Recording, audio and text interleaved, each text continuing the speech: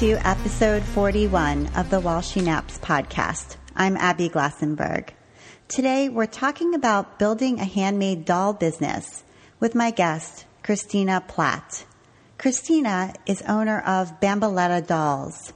She's a wife and mother to 2 little boys. Her company makes one-of-a-kind handcrafted dolls using all natural materials. With a team of 48 women and her husband, who makes the heads, they create over 80 dolls a week that find homes all over the world. Dedicated to working within her community and employing stay-at-home moms to work for her, she believes she's found the secret sauce to keeping the magic in her product, and that is love. Her dolls put a modern spin on a traditional doll, making them fun and colorful and childlike. She's been making dolls for over 12 years and still is an integral part of how they are brought to life. She lives in Vancouver Island on the west coast of British Columbia in Canada. Christina Platt, welcome. Hi, Abby. Hi, thank you so much for joining me. Oh, happy to be here. So the kind of doll that you make is commonly described as a Waldorf-style doll. So what does that mean exactly? Well, basically there's 2 tenets, and this is what drew me to actually start making the dolls. And the first being that the doll is made with all natural materials. And the reason that is that it's thought that a child is so sensitive, because they're so kind of new in the world, that natural materials just kind of flow with their energy and in that way, that respect. The other is that the dolls have neutral facial expressions. So, children, how they play is usually through mimicking or, their imagination kind of goes wild.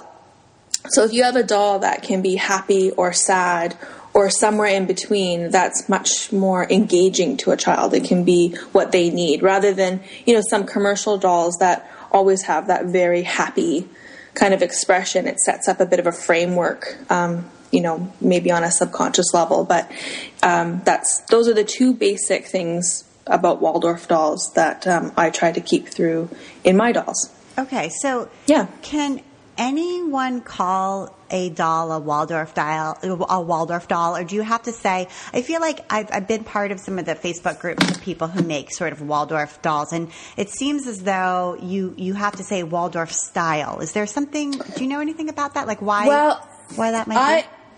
Well, I think that there was. And I'm not too sure. I tried to not really even mention Waldorf. Okay. I used to, but because when I first started doing dolls, this was way, way back. I mean, this is pre-Etsy and what it's turned into now. The Waldorf community, at least locally, wasn't very receptive to my dolls because they were too colorful, too kind of happy, sort of. I know that sounds weird, but like my dolls are neutral, but they're very pleasant in their face. Even that they have faces. A lot of Waldorf dolls don't have faces. So it was interesting because here I was trying to appeal to this market because I was a mom that I thought, I knew that I wanted something that was a bit more contemporary, but it just didn't go over very well. So I kind of I drew back from the Waldorf doll and went Waldorf kind of description, and took elements that I really loved and created a natural doll. I think that there's only like one company that can call their dolls Waldorf. I've heard that. I'm not entirely sure, but I think that just people who make natural dolls. But now, I mean, you see such amazing hybrid, like these things that are happening with like soft sculpture kind of Waldorf-y dolls with like lips and eyes. And so I don't know how that really plays into the basic philosophy of what that doll is supposed to be. Yeah, it's been interesting to see the melding, as you're saying. Yeah. Waldorf elements are sort of creeping into, or what we think of as Waldorf-style elements are creeping into other forms of doll making, and even not just dolls, but sort of dragons and other imaginative creatures. But you can identify the sort of Waldorf-style elements in them. So I think that's been it's been kind of neat to watch. Yeah, it is neat. It really is. Yeah. So you made your first doll, a bunch of years ago, like maybe 12 or more years ago, and it was for your niece. I don't think you were a mom at that time. No. And, you couldn't find quite the right Waldorf style doll that you were looking for that was contemporary and fun. And so you got a German doll making book and an old t-shirt, some yarn and clippings from an IKEA sheepskin rug and just got started. So what did that first doll that you made for her look like? And then how did your design kind of evolve after that? Well, it was really interesting because it has elements in it. It has parts of it that are very similar to my dolls now. I went to the yarn store and I actually, Abby, I don't know how to knit. I don't either. Oh, you don't either? Okay, but I'm completely obsessed with yarn. Like, I love yarn. So I was like, yes, this is I can buy some cool yarns. Like, this is an opportunity. Right. So it's got that, like, my love of yarn has been, that's why I won't do any other type of hair. Like, I love it so much. So I just made this doll and it was amazing to make. Like, I couldn't breathe while I was making it. I couldn't believe that out of these materials, this little being was coming to life. Like, I worked on it all night and I was just so ecstatic when I made it. And that's how it started. And that is still a thread that's carried. That feeling is it's still carried into this day, because although I don't sew the hair on anymore or do the bodies, I put on most of the faces. So there's a point where I'm, for 3 days I sit in a chair and I sew all the faces, and I, there's still that point where I make the doll and it's that like, oh my gosh, there you are. Like, it's this feeling that I get. It's really indescribable, but it's really cool to like bring these little things these little beings to life. I mean, I'm sure you feel it too when you make your stuff. Yeah, it's I was just gonna say that's a feeling I can relate to, and it is really addictive. And I do think you can get it from making other things, but there is something very special about making like a creature or like a little miniature person, Yeah, that's like, that it sort of gives it to you in a different sort of way. So, okay. So you had that one, and then you must have kind of taken that pattern and sat down and been like, well, what if we made the face larger? Or what if we, and edited it in some ways? Yeah. I mean, I sometimes I look back on my Flickr account. It goes, quite a few years back, and just see the evolution of how, I went from a very traditional pattern and have kept it. Like, I have several styles of dolls. I mean, 2 of my dolls, which is the classic and the little buddy, play kind of homage to like the traditional Waldorf, shape. But, over time and through customer feedback and just watching and seeing how kids play with things, I've definitely adapted the pattern, and to make it more aesthetically pleasing to myself, like the arms a little bit longer, or maybe I add a different kind of foot, or, it evolves that way, and the face as well. And it's funny because sometimes, I don't really ever, realize what I'm doing, but I'll see that I'll go through a phase where my eyes will be a bit bigger, and then they'll be a bit smaller, and then they'll be round, and like it's really neat. I've got customers that are so amazing and into our dolls that I've had comments before. They're like, I love 2011 fall faces. And I'm like, what? I'm like, amazing. That is incredible. I'm like, what was I doing? Then I'll look back and be like, okay, like, all right, that's interesting. Yeah, gosh, that's a sign of a certain kind of customer loyalty. For sure. Definitely. Yeah. But because they're all handmade, they do shift over time, because you're human and you're looking at them every day and making them and making their eyes, and they are going to probably go through those phases. So yeah, and even if something like, a couple of maybe 6 weeks ago or so, I had to wear glasses because my eyes were being a bit weird, and I found a pair of glasses that I liked, so I started wearing glasses, and my eyes were bigger. Because of the glasses, my perception, it's like my depth perception was off a bit or something. But I found that interesting. And one of the girls was like, your eyes are bigger when you wear glasses. So it's just... It's human, right? It's the human touch. And that's the beauty of it. Like, I love that, like, one eye will be a little bit bigger than the other, or, you know, like they're so unique. They've got the touch of hand on them, and that's what makes them so beautiful. Yeah, and that's absolutely true. So what materials are you using now? I know the fabric, like the skin of the dolls, it comes from, I read somewhere that it comes from the Netherlands. Is that a special, like, what is that fabric called?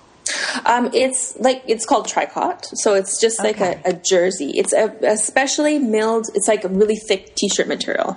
And it's especially milled for doll making. So I get it in like, you know, a couple hundred meters or yards at a time. And it's just like a nice thick, it's got enough stretch, but not too much that it loses shape. You have to be really careful with the skin because, you know, if it stretches too much, you get kind of a weird looking shape, and it has to be able to hold and not pill so easily. I've used like other stuff, you know, especially in my early days where I didn't know where to get stuff and it was hard to find. You know, I would just use other material and it would pill really easily, or and then so I use that for the skin, which always sounds weird, but you know that's what it is. That's what it is, and it comes in a variety of sort of flesh tone colors, like a range of colors. I use 4 different tones. And then we use wool. So our wool comes from a mill in Alberta, which is just the next province over. So it's all Western Canadian wool, which is really cool. You know, using wool is interesting. We had a customer, this was when we used to take custom orders, that her daughter was allergic to wool, so we had to use polyfill. And not against polyfill, but I guess because if you use wool all the time and then you touch the kind of that kind of material, it's like, oh. Yeah. And wool is so amazing. I mean, it's like, I use it because I love it, but it's naturally antibacterial and naturally anti-flammable. And the coolest thing is that it absorbs smell. So for kids, that's so important, you know, like for me, I had a blanket, and it wasn't the blanket, it was the smell, you know, like, so the dolls end up smelling like home. And it's so comforting for children, you know, that familiar kind of scent is really beautiful. And so we use that. And then for the hair, we use like various yarns and alpaca and silk and mohair and all sorts of things. We get most of our yarns in from a mill in New York, undyed, and then we bring it over and we dye it here. So and then I've got a couple of women that spin for me over here, and there's a lot of us that work on this. But yeah, okay. And then for the clothes is just like cottons. Yeah, and I get them. I don't hardly buy anything bulk or wholesale. I get bored of fabrics really quickly, and there's so many amazing fabrics out all the time that I buy, you know, just a few meters usually at a time, and work that way. Okay, so you're buying the fabric retail and just using it up, and then just going shopping in the next month and buying something different, so that all the clothes, you know, from month to month are going to really be different. Yeah, exactly. Okay, and then the eyes themselves are embroidered. Yes, so it's all embroidered. Okay. So it's baby safe and all that good stuff. Oh yeah, for sure. Yeah. Okay, cool. So you started making dolls back in the beginning when you made that one for your niece and started sort of had that magical moment and started making more of them for friends and friends of friends, and then I'm guessing around 2005 when Etsy started, you started selling them online through Etsy. Was that your first kind of e-commerce spot? No, actually, before that, there was a couple places. There was a Waldorf collective. Like, God, I don't even remember. I forget what it was called, but there was a few of us. Like, somebody did silks and somebody did woolens and stuff like that. So I sold on there first, in an e-commerce situation. But I have also pretty much, since the get-go, been selling at farmers markets and craft fairs and stuff like that. And then Etsy started, and of course, that was kind of the first real, where it was a steady type of situation. Yeah, and when you first started on Etsy, searching Waldorf dolls on Etsy brought up 9 Yeah. dolls. Yeah, exactly. It was me and like Barry from Moonchild Dolls. It was just us. Yeah. And, that was it. And, it was like that for quite a while. And then it just kind of took off like crazy. So yeah. So you're not on Etsy anymore. No. When did you leave and sort of what motivated that decision? What motivated it was actually, to be honest, was just the sheer, like, cause we were putting up, at that point, I think it was 20 a week, which was fine. It was okay as far as fees and stuff. What really, what motivated me was just to have a landing place for my customers so that they could read my blog, so I could have Flickr attached to it. That was at that point, there wasn't much. Those were the main kind of social media platforms, right? Before Instagram. This was what? Maybe 2010 or something? I mean, I'm just guessing. It's like 9 or 10. Okay. 10. And then I had Ariana from Elite. She did my site, which was great. And then Robert Maher, actually from Maher Dry Goods, he was selling my dolls as well. Okay. So it was just a bunch of things happened at once. I just felt like Etsy was great, but I felt like I was entering in a kind of a scale that needed a little bit more for my customers. And I mean, Etsy now is incredible, like what they've added on. But back then, it was a little bit more like just a selling platform. There wasn't as much, for bios and all the stuff that there is now. So I did that, and then my website. I've had quite a few websites since then, just because, several years ago it was a bit of a different situation with buying my dolls, that I've had websites just crash repeatedly because of too much traffic when I would upload them. And so let's take a step back. So let's talk about how you do your sales. So my understanding is that you kind of work throughout the week, and we'll talk about employees and kind of what the week looks like. But is it on Thursdays that you sort of upload all the new dolls of the week, and some weeks there's 80 of them, for example, and then you sort of put it up on Facebook, and then they're gone, like immediately gone. And am I describing that correctly? Well, it's not as, now they're about half gone, just because we've upped our production. It's taken me years to do this, but I've upped my production to a point where we have, dolls, for available. But when we do put them up, about half of them go really quickly, usually within the first hour or so. But we work all week, make them. Thursday we do all the listings and pictures and stuff, and then I put a preview photos on my Facebook page so people can see what we've got available, and then Friday they go up at noon. I see. Okay. All right. And then today's shipping. And then you ship on Tuesdays, right? Okay. So So you're using Shopify now, and I've heard that Shopify has examined your shop as a case study because am I right? Yeah, we're kind of the canary in the coal mine with Shopify. If there's a bug, we'll find it. Because we have a very unique situation where they said essentially it's like turning a fire hose on to go through a small little hole, because there's just an influx of traffic at one time, all vying for single item products. So it's a very big strain on a system. If I had multiple products, it's no problem, but I've only got one of each. So there could be, several people going for the same one. So everything has to be pretty exact. But I love Shopify. They've been so great with working with us and stuff, and all our issues that we have. Yeah, that's interesting. I'm sure they love you guys too. So yeah, I don't know about that though. They're like, "Oh, it's you again." That's me. Hi. Yeah. Again. Do you know you're getting a 404 and they're like, "No, thanks." So right. So you would you were running into this problem where people were sort of going crazy back before you were able to up production. People were sort of going crazy, kind of, pouncing on the sale and then ending up frustrated and sort of, within the Facebook page, people were giving advice to newbies, like how to get one and, encouraging them, try again and all of that. And so, and there started to be a resale market for the dolls. Oh, yeah. Was that on eBay?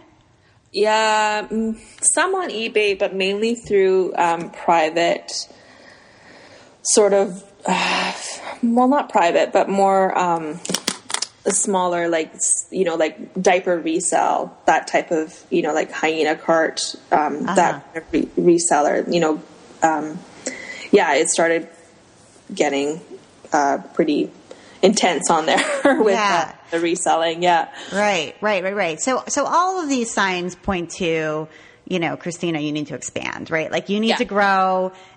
You've got this product. Clearly it's a catchy thing that people really want, and you could be selling more of them, but there needs to be more than one of you.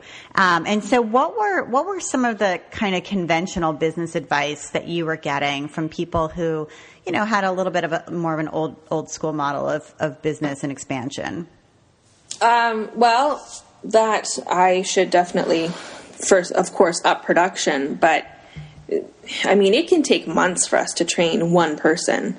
So that wasn't really good advice, in the sense that we have up production, but it's like I said before, I mean, it's taken us quite a while to do it, to get it to here. And there was lots of like that people don't really care where it's made or how it's made, and that I should just offshore. That was a big one. I had a lot of that.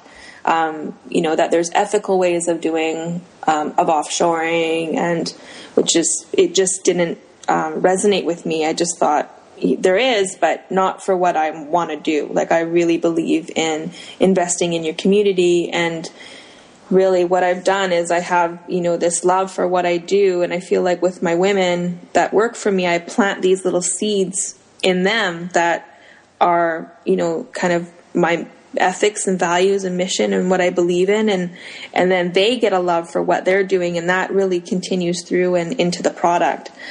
We've had that, and just, it's mostly just around production, and that I should increase my prices. That was a big, big one. Like people were like, well, if you're selling this fast and this much, you should double your prices, and that'll like even out the market. But that didn't feel good at all, because I already struggle with pricing so much. I mean, my prices are what they are because they take 12 hours and the materials are so amazing. We use only the best stuff. I'm okay with our pricing, but to double them like that, then it makes it a product to me that's unattainable. Or it's so, it just didn't feel right to do that either. So I just So you ended up with, you ended up with these two sort of pieces of advice, have somebody else make them for cheaper and make more of them, or double the price so fewer of them will sell so quickly and you'll still be able to grow. So neither of those felt right. So you came up with, I think, a pretty unusual, I don't know if, I can't really name another business who's done it quite this way. So you came up with an unusual solution that has worked for you, that you're clearly happy with and your business is thriving with. And I think it's something interesting to explore for people who have a handmade product and want to keep it a handmade product. So tell us what you did instead with the local, women, mostly sort of stay-at-home moms who live near you, and how you employed them, and sort of what Bamboletta's production looks like now. Well, it is interesting because when you get to a certain point in business, in handmade business, it's like the path is laid out for you in a way. If you go the traditional route of manufacturing and all that stuff, and for me, thinking about sitting behind a computer and running my business, just it would kill me. It wouldn't be a good thing for me and my product. So what we did was I just would hire. We hire a few women at a time. We really take our time with training them and making sure that they're getting the support they need. And And we just kind of bumped it along that way. Every couple months we would hire on a few more women and train and kind of invite them into our world and making the dolls.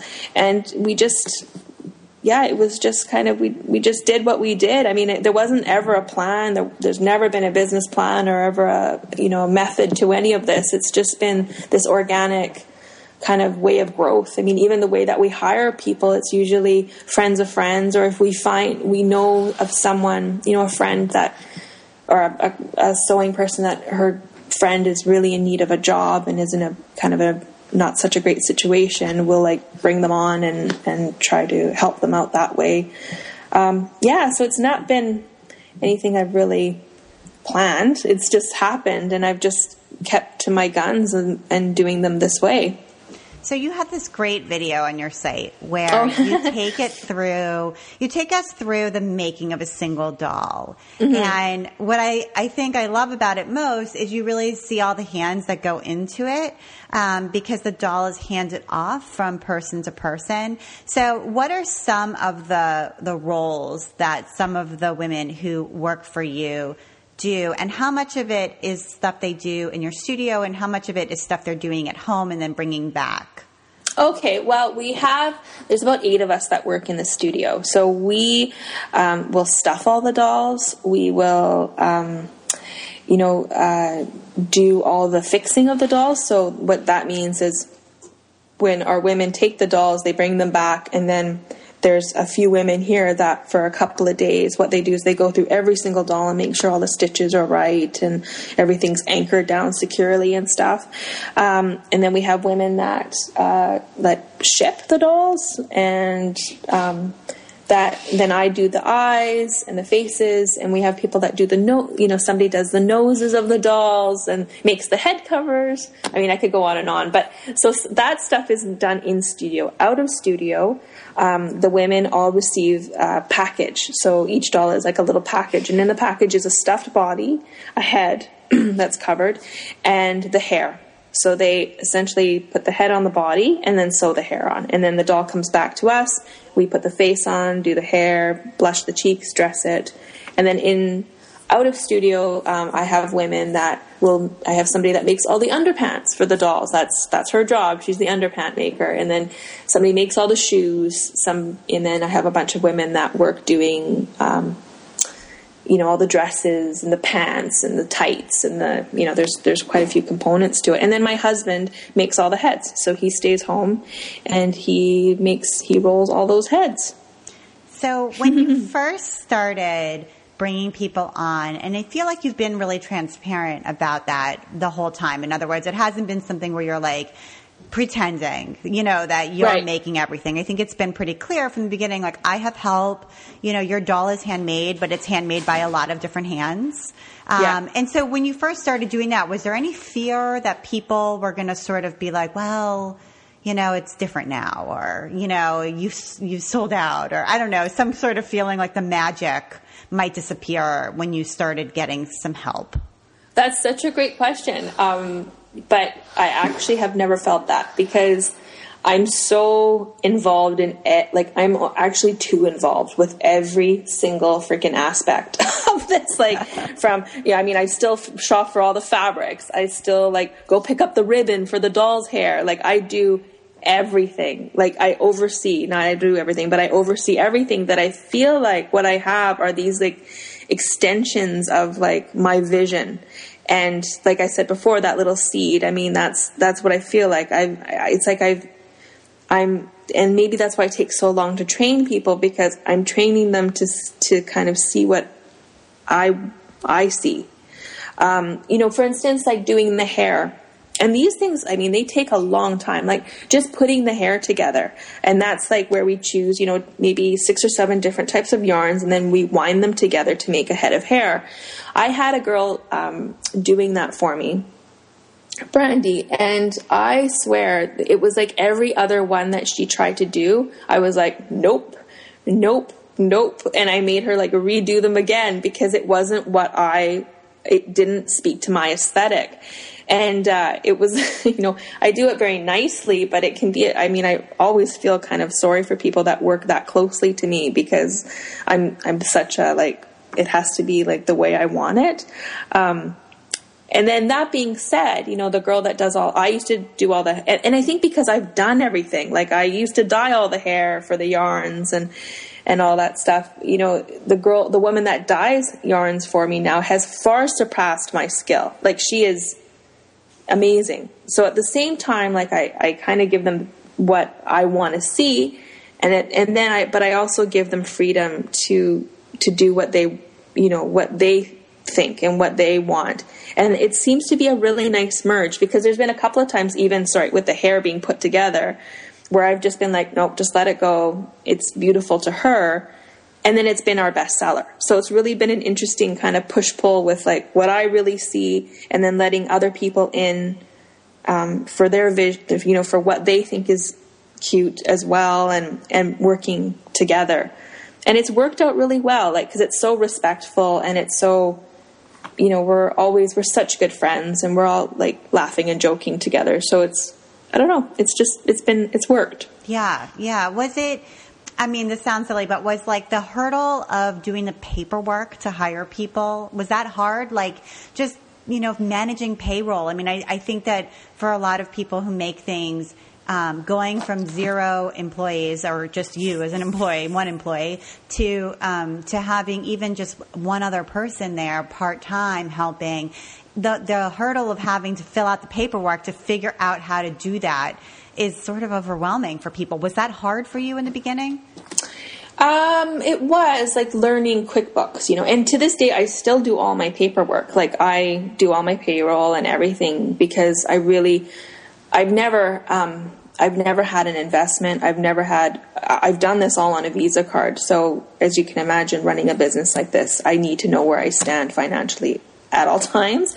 And it wasn't really, but what's interesting is I actually really like it. Like, I really like, that half a day that I sit and I do all my books, I reconcile all my bank statements. I think because it's a different, part of your brain that you're using, it's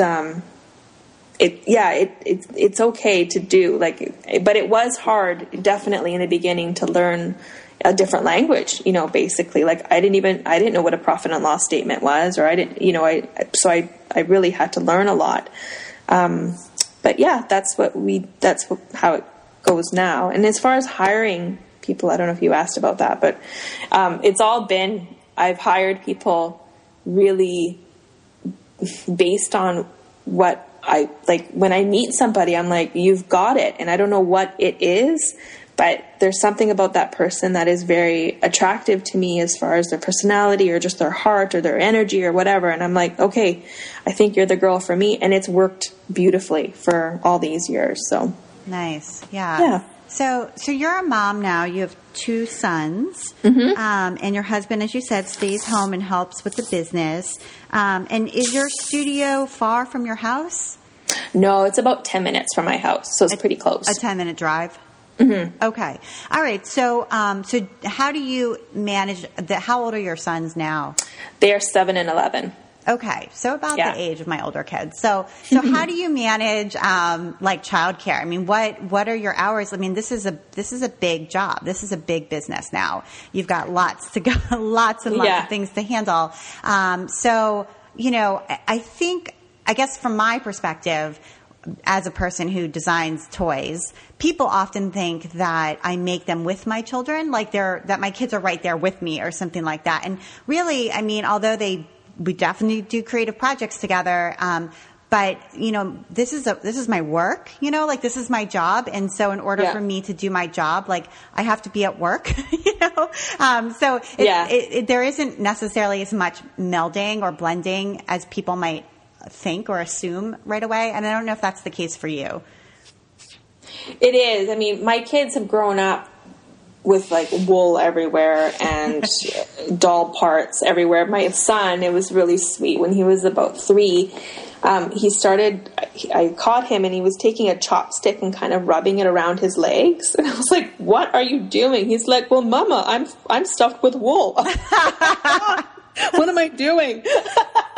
Because we use chopsticks to shove it down, shove the wool into the doll's legs. And I'm like, oh yeah, you're not stuffed with wool. But, and like the heads everywhere and like just so it is our life, like, because John's in it too. I'm always sewing.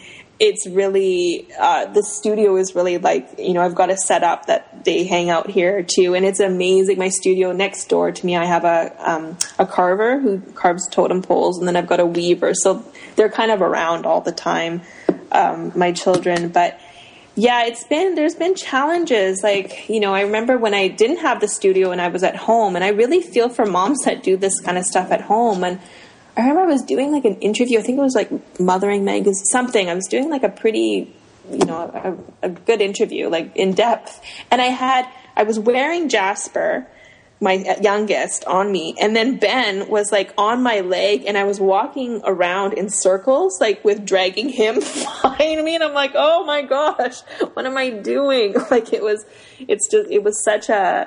so stressful. But, the kids are in school, so that's great. And then my husband comes and picks them up, and I'm home around 4:30, and I definitely try to put everything down until they go to sleep. And then generally I'll do some computer work or whatever. And then I have weekends with them and, off and stuff. And, I try to really, and if they do have to be here, it's, they play and they're with each other and we all hang out and stuff. I think that this is just what they've known, right? Right. So it's just part of life, and we spend lots of time together, but it's generally, sometimes it's around, they're reading and I'm sewing, or they're, it's kind of always around. Right. It's like, well, mommy makes dolls, and that's just the way mommies are. Yeah, exactly. Yeah. Exactly. Yeah, totally. They don't get to the point, it takes a while, where they're like, wow, Mom, that was an unusual job you had when I was a kid. Yeah. No. Or they go to someone's house and they're like, is your mom actually just sitting watching or TV? Like, your mom doesn't, Your mom's not like a crazy sewing person. All the time. Wow. Yeah, totally. Yeah, so it's just what they know. So that's funny. Yeah. Okay. All right. So I do want to talk about pricing for a minute, because I think that we touched on it earlier about not wanting to double the prices, even though people were advising you to do so. But so your prices, the baby dolls, which are the ones that really look like a newborn baby, they're $175, and then it kind of ranges up to like the classic dolls and the sitting friends dolls, which are $240. Although the piccolinas are the smallest ones. And how much are those? Those are $95, but they are only at markets and stuff. Right. So those aren't available online. So online it's $175 to $240, somewhere in there is the range. And you, I'm assuming you sort of came up with that pricing. Was there an earlier version of prices that you were then like, oh my gosh, I do really need to revise these to reflect a real price here? When I first started, I think I was actually paying people to take them. Like, I was just... Oh, totally. I was just like, here. I've been there. You know what I mean? Yeah, I was just so happy. I'm like, yay, I can buy more yarn. There was definitely... It's been a big struggle for me, because I have... I don't even want to charge for them. Really, John always jokes that if I won the lottery, I would just make them for people, because I love making them so much. And I love... little ones to have them. But yeah, pricing has been a huge struggle. But then I had to really look at the reality of it. I'm like, okay, even just to do listings for dolls, cost that, there's kind of the cost that you're like, okay, well, my wool costs this much, my yarn costs this much, and then labor and da. But then there's things like, doing the listing. So every single listing, and then photos and stuff. That's 2 people a full day to do. There's that kind of work. And then even printing the shipping labels. That's one full day, like one person's work. So I had to like really get real with myself. And if I wanted to make this a sustainable business, I had to charge what they actually are worth. And then, I mean, that being said, what I make off of them isn't that much, you know, but I just love I love what I do so much. Like I love this company. I love the women that work for me. I really had to come to a point of like, what's enough, you know, and I'm able to pay my mortgage and I can put food on the table, and I go to work and I'm so fulfilled with what I do that I'm happy, you know, like I'm really happy. And yeah, and that's how I price. Yeah, exactly. And I think that, you know, then pricing a doll at $240 is an appropriate thing to do. You know, like that's what it is and that's what it's worth. And, you know, that's what makes the engine turn. You know, like if it wasn't priced at that, you would have to stop. Yeah, exactly. And I mean, nothing gives me like a sick feeling more than, you know, when I'm at markets like this weekend or something. I'm at a, you know, Granville Island. I sell at a market in Vancouver, and somebody's like, you know, they just kind of are like, what, for a doll? You know, like $240 for a doll. Right. And before it was interesting when I used to get that response, I would be like the woman screaming, I'd make more money if I worked at Subway. Right. You know, like, you wouldn't understand. Right. You can get angry. Get angry. I get hurt, and I'm so sensitive to that stuff. Like, even now, I am not the right person to go to like markets and stuff, because one comment like that and the whole day I'm just like, you know, I get, totally. It's demoralizing. It really is. Like, I had one guy that he was, you know, he looked at them and he was like, wow, you know, $240 for a doll. Like, you know, he was kind of shaking in his head. And I said, well, the materials are really expensive, and like they take like 10 hours to make, you know, our big ones. And I was trying to be friendly and stuff. And he actually just like took a step back and he looked me up and down. He's like, you make $20 an hour? Like, it was like the most offensive thing ever. And it's really interesting when you're in that situation of, and I don't know if other crafters have experienced it, but when you're in that situation of being at a market or something, I mean, craft fairs aren't bad because people go and they can, you know, they know what they're in for. Like, they know they're there to buy handmade goods. But where I vend is at, it's called Granville Island Public Market, and there's a lot of crafters there, but you get a really interesting array. So you get a cross section of people coming in from cruise ships to like all sorts of people. So you really get hit with like your worst case scenario repeatedly. So it's, I'm not the best, because I need somebody who can just let it roll and be like, yeah, that's what they cost. Move along, you know? Yeah. You know, and the thing with selling online, I mean, there are advantages and disadvantages for sure. You're not, you know, meeting your customers and talking to them about the product the way you are at a market. But at the same time, some of those thoughts don't get expressed. People just sort of click away, you know, like, oh, too expensive. Or it's just sort of somehow easier to ignore because it's just like a little written something maybe on a Facebook comment or something. You know, it's a little easier to kind of shrug it off. That wasn't the right customer for me, and keep moving. But when somebody says it to your face, it's harder. It's so hard. And even what is really cool about when that stuff happens online is that my customers come in. Like, I don't even have to say anything. Like, my customers come in and are like, do you know how long these take? And they're worth every penny, and the detail is amazing, and this and that. And I mean, what I tell customers too is I said, okay, first of all, you have no problem buying that, you know, DS for your kid for, you know, however much, you know, $200 that you just spent. And, you know, I know that those jeans that you're wearing are $200. Like, it's so interesting. But when it's something handmade, people are like all of a sudden up in arms about something that's made here and, you know, with really good materials and all that stuff. And I said, well, you know, you can have one doll that your child it'll be their friend. Like, this is their doll. And that doll will probably be passed on to their child. Like, you know, that's the relationship you're trying to foster. Or you'll buy like 10 plastic dolls from wherever that'll off gas on your children and, end up in the landfill. It's like, it's just trying to get people to like think a little bit, like think about where are you putting your money? Like that's how we're voting now, really, is with our dollars. So where, do you want to invest in like, handmade products that are made ethically? I mean, or just the machine, like it's, like, what do you want to do with it? So yeah, I mean, you can get into a whole other conversation and all that, but no, but I think those are really important points to raise. So, sort of on the last point about pricing. So the Piccolinas are the smallest dolls, as we mentioned, and they're 90 is what you said, but you don't sell them online because it doesn't work out.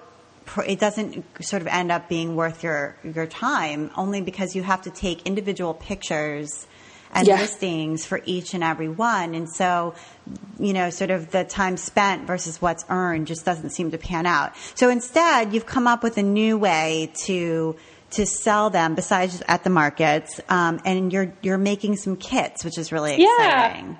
I'm so excited about this. So tell us about the kits. Go for it. Okay. Well, the kits are going to be, so the bodies will be made. The head will be made. Basically, you're going to get what our sewing women get. And then the hair's made, or the hair is like kind of all, done out for you. And you put the doll together. So I really geared this towards my friends who are crafty, but not really crafty. They can't thread a machine or anything. So I wanted to make this easy. And the reason why I wanted to do this was, well, first of all, I've done a couple of workshops lately, and I am like high with excitement after this because I see people make their dolls and how excited they are, and they're like, "Look what I've made!" It's been it's so great to share that with people. So women can make their own dolls for their children, and we're just waiting for some illustrations to come in for the instructions and then printing, and we're trying to get all the pieces together. So hopefully it'll be out pretty soon. That's terrific. And it sounds like a couple of things. Like it's almost an extension of what happens within your studio with the women who you employ. And it's sort of widening that out, that feeling that you're giving to them and that they're getting from being in your, working together in your studio, the camaraderie and the excitement of making something that, you're sharing that with a wider wider world and more consumers, which is really cool. And it also seems like it's, I like this sort of collaborative way you've done this. So you're working with, Karen LePage from One Girl Circus to do some of the sort of help with the instructions, help with making sure the instructions are perfect. And you guys met at the Makers Retreat. Yes, we did. Yeah. And is she doing the illustrations as well, or is you haven't? Okay, cool. She's going to do the illustrations, and then Jessica Hepburn from Oh My Handmade, she's going to, I think, like do the layout for it and make it all beautiful for printing. So it's been really cool to see how we've all kind of worked together with this, and that's what I really want to do moving forward, is working in a more collaborative way, like even with other makers. And we were thinking of like theme dolls and then get somebody to make like a little animal to go with the, like, we have so many ideas about this kind of stuff. So it's really fun. Interesting collaborations. Have you ever done a collaboration with like a fabric company where they would, or with a particular store that has custom fabrics for their furnishings or home decor items where I'm thinking maybe like a high-end nursery store, store that sells nursery things or baby wear, that kind of stuff, where you would take their bolts of fabric and use those as the dresses or the underpants and that sort of thing, or the hair colors coordinate and do kind of a special line for them, like a limited edition. Well, you should do marketing for me. That would just thinking that would be pretty cool, right? Like the limited edition Bamboletta that matches my nursery, my custom nursery, right? Wouldn't that be great? Yeah, that would be awesome. It would I would love to do something like that. I mean, we've done some stuff with Riley Blake, just with their fabrics, and created a whole upload based on a couple of their fabrics. And Cindy from there, she really loved a doll, and we made it based on like the hexy pastel print or something like, one of those prints. So we've done a little bit, but not too much. I would definitely I think I'm opening myself up for that more and more now. I mean, really, since it's been full on production, just trying to get everything going and up to this certain point. And now I feel like things are opening up a little bit, that I have room to explore these kinds of things. So even the kits, I mean, this was a big deal. It was a long time in the making, to even have the space, to do it. So yeah, that's exciting. It's neat to see it grow to a point where you're like, okay, I can take a breath now and sort of see what I want to do next, Yeah. That's terrific. So, before we get into our recommendations, my last thing I wanted to talk about were some of the charity work that you do. So tell me about the Blessing Dolls. Well, the Blessing Dolls are people, so we have, obviously, because we train, we have so many dolls that are boo-boo dolls, we call them. So they have minor flaws with them but we can't sell them. So what we've been doing is we have people email us at blessings@bamboletta.com, and these are people that maybe aren't in a financial position to buy a doll, but they would love a doll. So we will just randomly draw people and send them dolls, and it's kind of like a surprise thing. We'll just send you a doll. We've also done lots of work with BC Children's Hospital and Janice Place, all these children's hospices and hospitals, where we send them a bunch of dolls, so that they can give to their patients and the patients' families, like little siblings and stuff. They really need support too. And we've done lots of charity work, auction-wise, where we've called upon our community to donate items. We did one a few years back for a family down on the island where I live. The little girl, she had cancer, and anyway, the family had to move and for treatment. So I called on my craft community, and everybody came together, and we ended up raising $24,000 for this family. So to give them a little bit of a boost, to give them something so they could live while they were going through treatments and stuff. So, it's been amazing. I love the online community so much. My online community of women that support us and buy from us are just just so kind. Really, people just want a reason to help. People through and through are good, and it's just been my heart is just so full when I think of all these and how they've helped each other. And if one's sick, they'll rally together and try to do something that will help support that woman. And it's pretty amazing. Yeah, that is amazing. Yeah. So that's terrific to hear about. All right. Well, I want to move on, if it's okay with you, to talking about some recommendations. You have a few, and I actually have a few this week. I'm excited. So, okay. Or at least I have one, but, but I know that you had mentioned that you like, Danielle Laporte and her desire map. Is that right? Oh, I love it. Yes. It's the best. So do you want to just tell us a little bit about what is that and why you like it? Well, desire map, basically you kind of get rid of goals in a way. You don't get rid of goals, you get clear on your goals. And the way you do that is this process of really finding out how you want to feel in your life. And you come up with these core desired feelings. So it could be clarity, abundance, grace, faith, whatever, and you get clear on what do you really want to feel? What do you want to feel in your life? And then anytime, when goals come up or you have a to-do, whatever, it relates to every part in your life, you kind of go back and ask yourself, will that support my core desired feelings? Will that make me feel this way? Or does it not? Am I doing it for other reasons, which may be making a spouse happy or, just for money or something like that. So it's a really, really amazing tool in checking in with yourself and making sure that how you're navigating through life is based on what you want to do and who you really are. So I really love it. And all her teachings, I mean, I've read a lot of this kind of stuff. I have for years, as far as like, self-helpy, coachy kind of business. Like it seems to be melding a lot into one type of thing.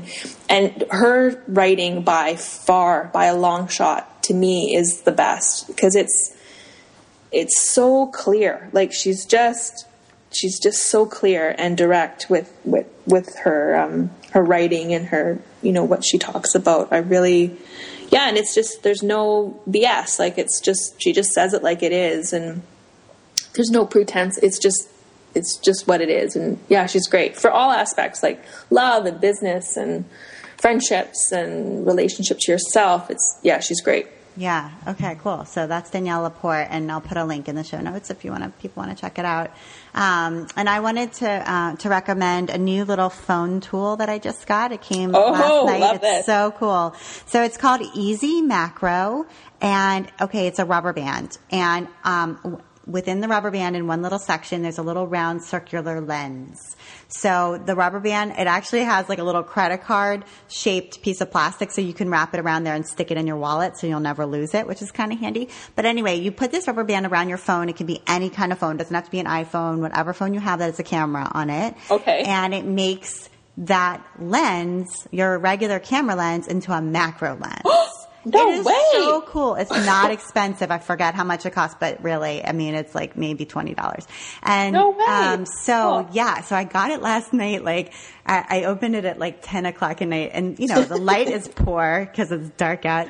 And I'm like, I got to try this thing. So I just held it up to my jar of pencils. You hold it up really, really, really close, almost touching the item. And then you wait for a second because your phone has to focus. The camera has to focus, which takes a little effort for the camera. But once it's focused, then you can pull back ever so slightly and take a picture. And you wouldn't believe it's the coolest picture. It's really you would be able to see like the hairs on your arm. Like really up close. So for taking pictures of fabric or like a seam, or like an embroidered eye or something like that, just to share on Instagram, something a little different, I think it could be fantastic. Like you can see the fiber, so it's just kind of a neat way if you want to go outside and take a picture of a flower petal or whatever. And apparently if you watch on the Easy Macro site, they show you, if you take 2 of them. So if you order 2 and you can layer them and then get even closer. So that, I don't know the photo must be crazy if you have 2 on. But anyway, so I think it's pretty cool. And I'm going to keep it up in my studio because the main way I'm going to use it, I think, is just for posting cool pictures online. So I'm just going to hang it there. And, but I kind of like the idea you can slip it into your wallet too, around this little credit card shaped piece of plastic and have it handy so it doesn't ever get lost. So, pretty cool. I think it could become addictive. Easy Macro. That's really cool. Well, I mean, it's amazing with the phones. Like I got the iPhone 6, and it's like the photos that it takes are phenomenal. Like I've got this big Nikon, like the DSLR, like this camera. And I'm actually just like, I hardly ever use it anymore, but I'm even considering, I'm having a bit of a problem with focusing with it. I think I dropped it. Anyway, I'm like, maybe I should just take all my upload pictures with my phone. Like it's really that good of a quality. It is really incredible. Good. Yeah, I've been doing, I've been supplementing my patterns, and this is kind of a year-long project, but I'm adding a lot of video content that will live on my blog and then will be tagged within my pattern. So you can click over if you're not sure how to satin stitch or how to insert safety eyes and that kind of thing. You can watch like a 1 or 2 minute video with some, peppy music in the background that just shows me doing that particular technique. Yeah. And I've been filming them all with my iPhone. I got a little, I have a Gorilla Pod. It's like a little tiny tripod that's super flexible.